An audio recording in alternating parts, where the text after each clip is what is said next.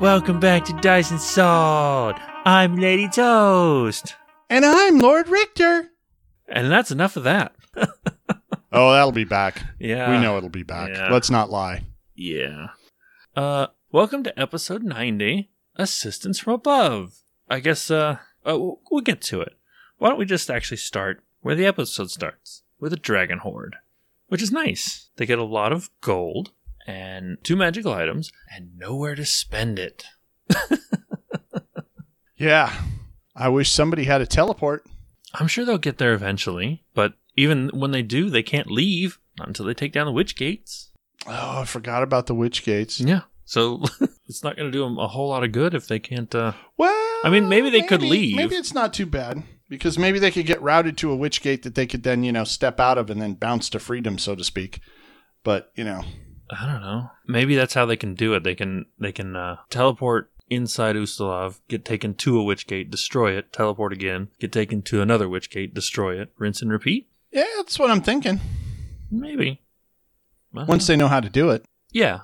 I also got to do some double checking on some lore when we get, to the point where they're doing whatever they're doing to the witch gates. Okay. Because my brain is reminded that possibly the witch gates could be part of a bigger thing that they have, where they were linking when they launched Starfinder and then Pathfinder 2nd Edition. They had the, I forget the name of the gates in Dead Suns. The ones on Castrovel? Yeah, I think so. Yeah, there's one in Castrovel, and then there were some others spaced around. But then when they did Age of Ashes, they had some gates that were important that were on Golarion that the elves apparently used. Mm-hmm. And I don't remember if they were connected to the witch gates or not. That I don't know. So I do know the gates on Castrovel. I ran that adventure path, actually. It was a good one. I liked it. We screwed up hardcore on that one. And we did not spend the 50 credits for the hotelier tents, and so we suffered. We suffered hard. And we could have overcome that. What was even worse is I made a note to myself that after my first mission, buy the damn hotelier tent, because I was, a little short on credits as a starting character. But I digress. Oh. So we got to come back to the witch gates once they get through whatever they're going to get through, and see if that, what connects up lore-wise with that, if anything, because I vaguely remember there being some sort of connection, but again, got to come back to it.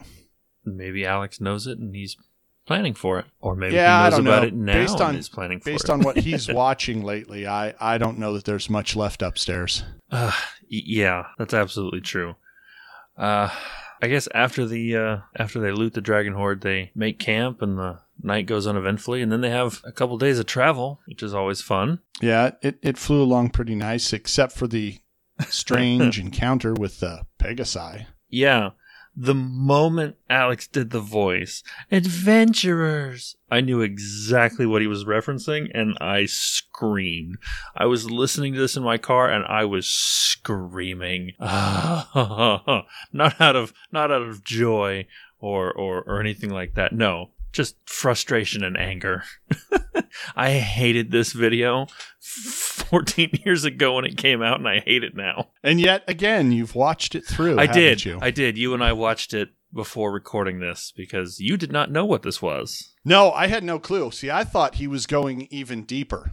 Yes. I thought he was going back farther than 14 years.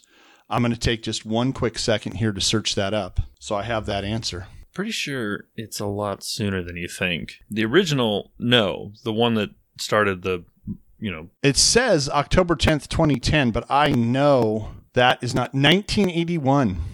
Yeah, like I said, there's the original My Little Pony, but the one that spawned like the Brony movement was the 2010 one. Well, but when they basically rebooted the show. Yeah, I don't know that actually spawned the Brony movement. I mean, I think there were guys that were into it way before then. Yeah, I don't. No, the Bronies started as a 4chan thing from the 2010 reboot. Oh, okay. So okay. Again, I'm going to suggest that they're probably from that other, but apparently there was the 4chan channel was them deciding to announce themselves to the world. I guess. Because I can't believe that they did not exist, prior to that. I mean, maybe they did, but they just weren't. I mean, I don't know. I don't know. I know they started in 2010. That's when they, out there. But no, Alex is not going full brony. He's doing Charlie and the Unicorn. I don't know. That's pretty brony, man. That's pretty damn brony. Is it? It's not. I don't know. I will say this. This watching Charlie the Unicorn, having Alex do those voices, and me thinking that's My Little Pony was not at all painful. What was painful was when I am at my local game store and my wife is teasing me about buying My Little Pony collectible card game because that's what my daughters wanted really badly when that came out. And so I bought it for them. And then they wanted someone to explain the rules to them. So I had to sit down and learn the rules so we could, play through the game a little bit. And, I do this and I say this because I'm a good dad. I played with my kids, my daughter, my son. I played with them and, things they wanted to play. But then the guy working at the game store starts talking about, and I'm going to totally butcher this. So if there is anyone in the audience that's a fan of this RPG, I apologize in advance for butchering the name. But I think he mentioned that it was some sort of homegrown creation of somebody's, but something like, Equestria, the RPG.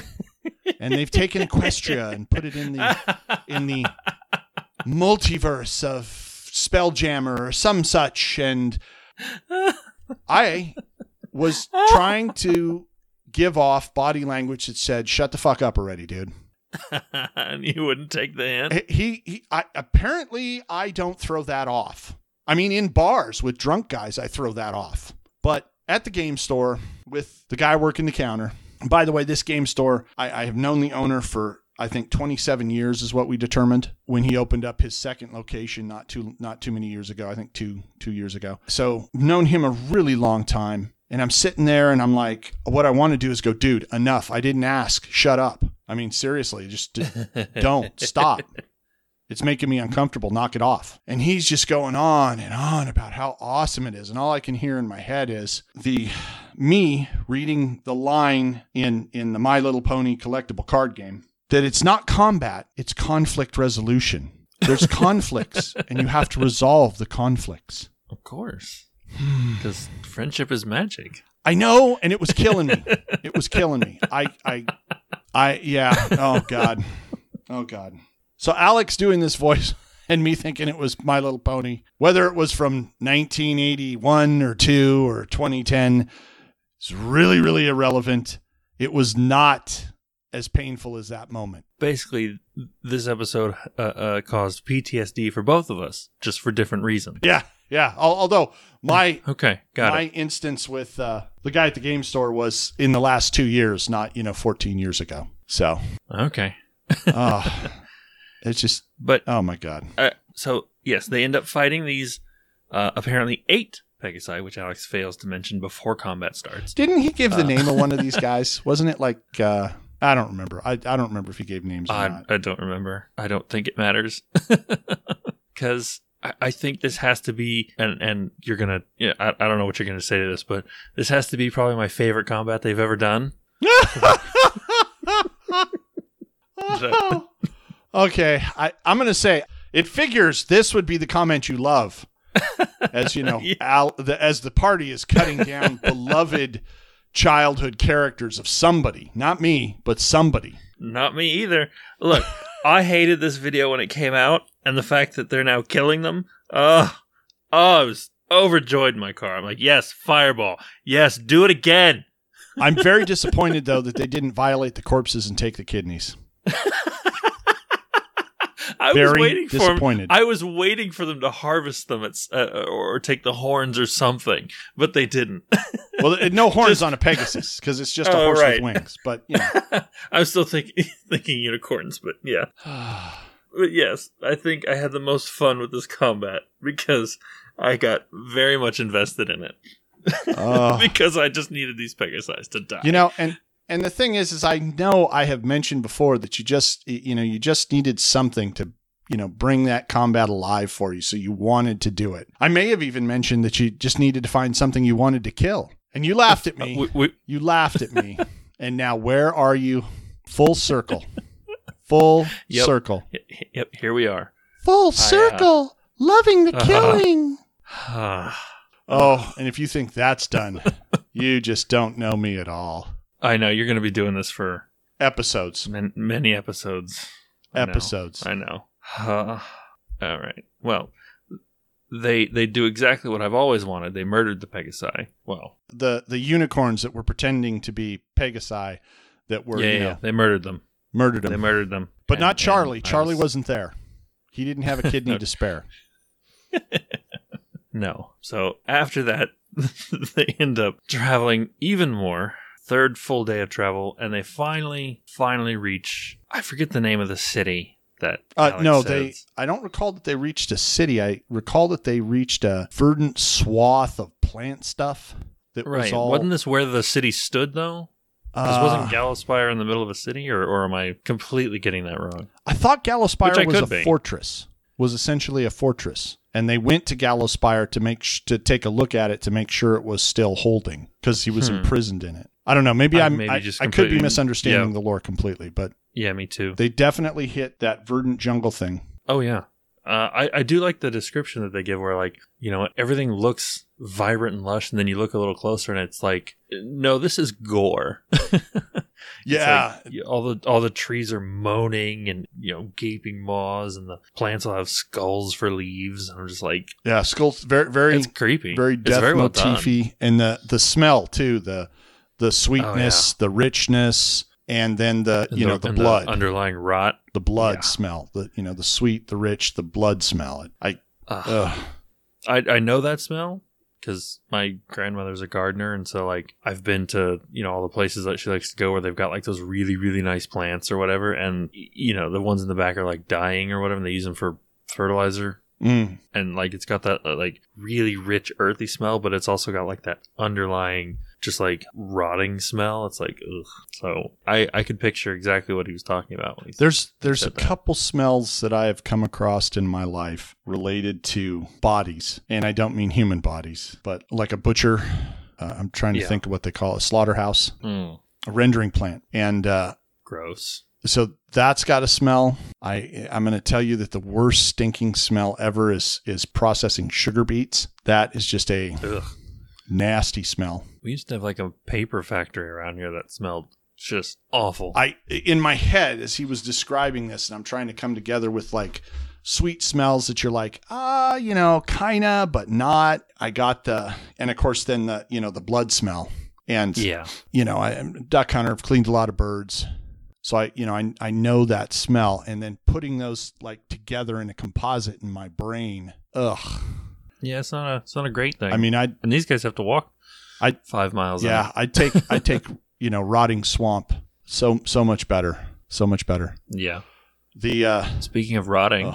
Yeah. Right on point there. Yeah.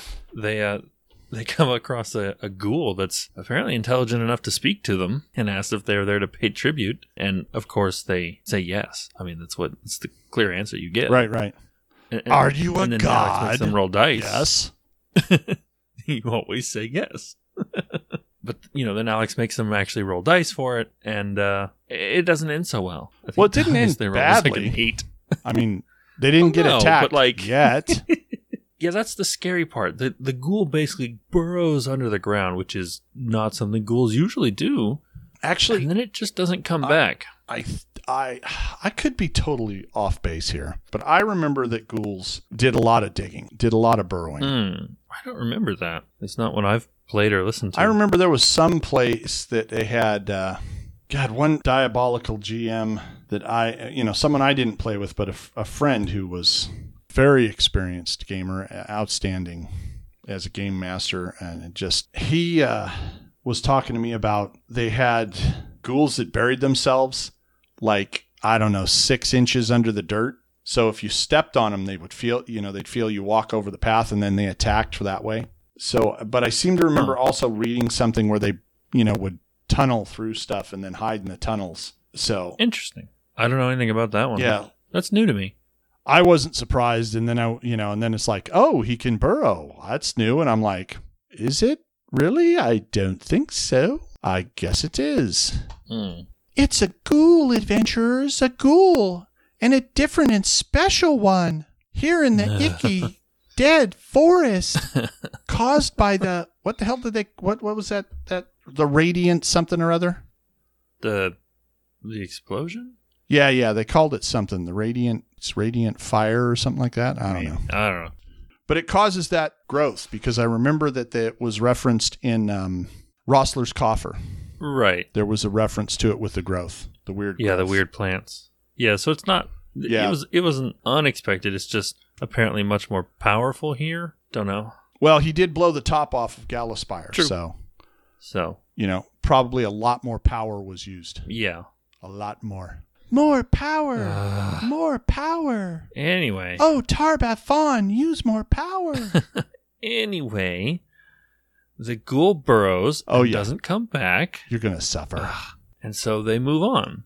And they get to a marshy, boggy, swampy area, I guess. And they get basically attacked. Venus flytraps? Venus flytraps, yeah. Which I do like that Teal'c basically puts, Bane plants on, what's his name? Arginus, the one with the scythe?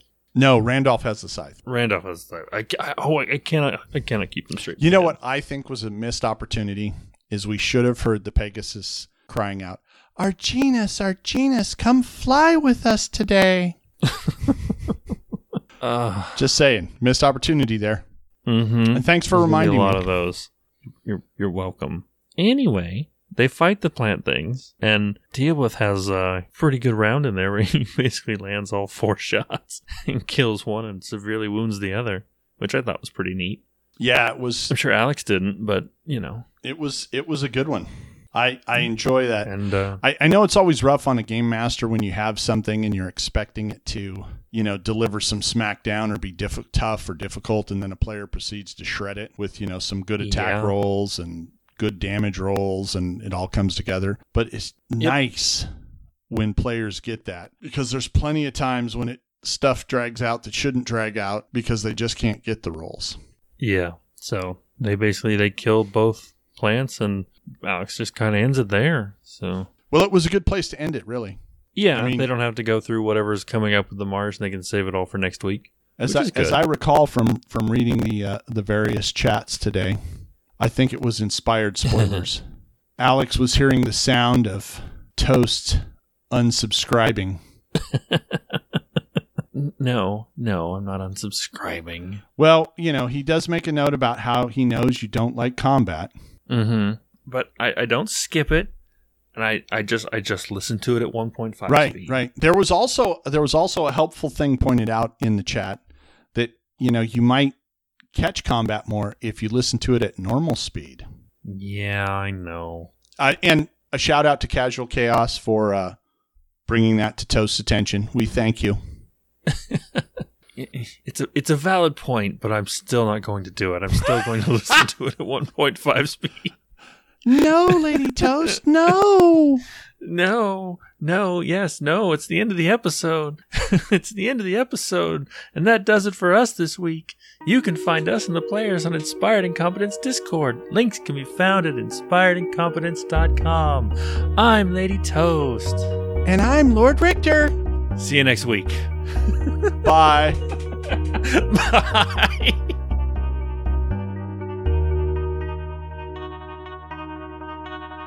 Have you found it yet? Have you found it, Richter? Have you found it? Have you looked it up yet? While you look it up, I'll give us some hold music.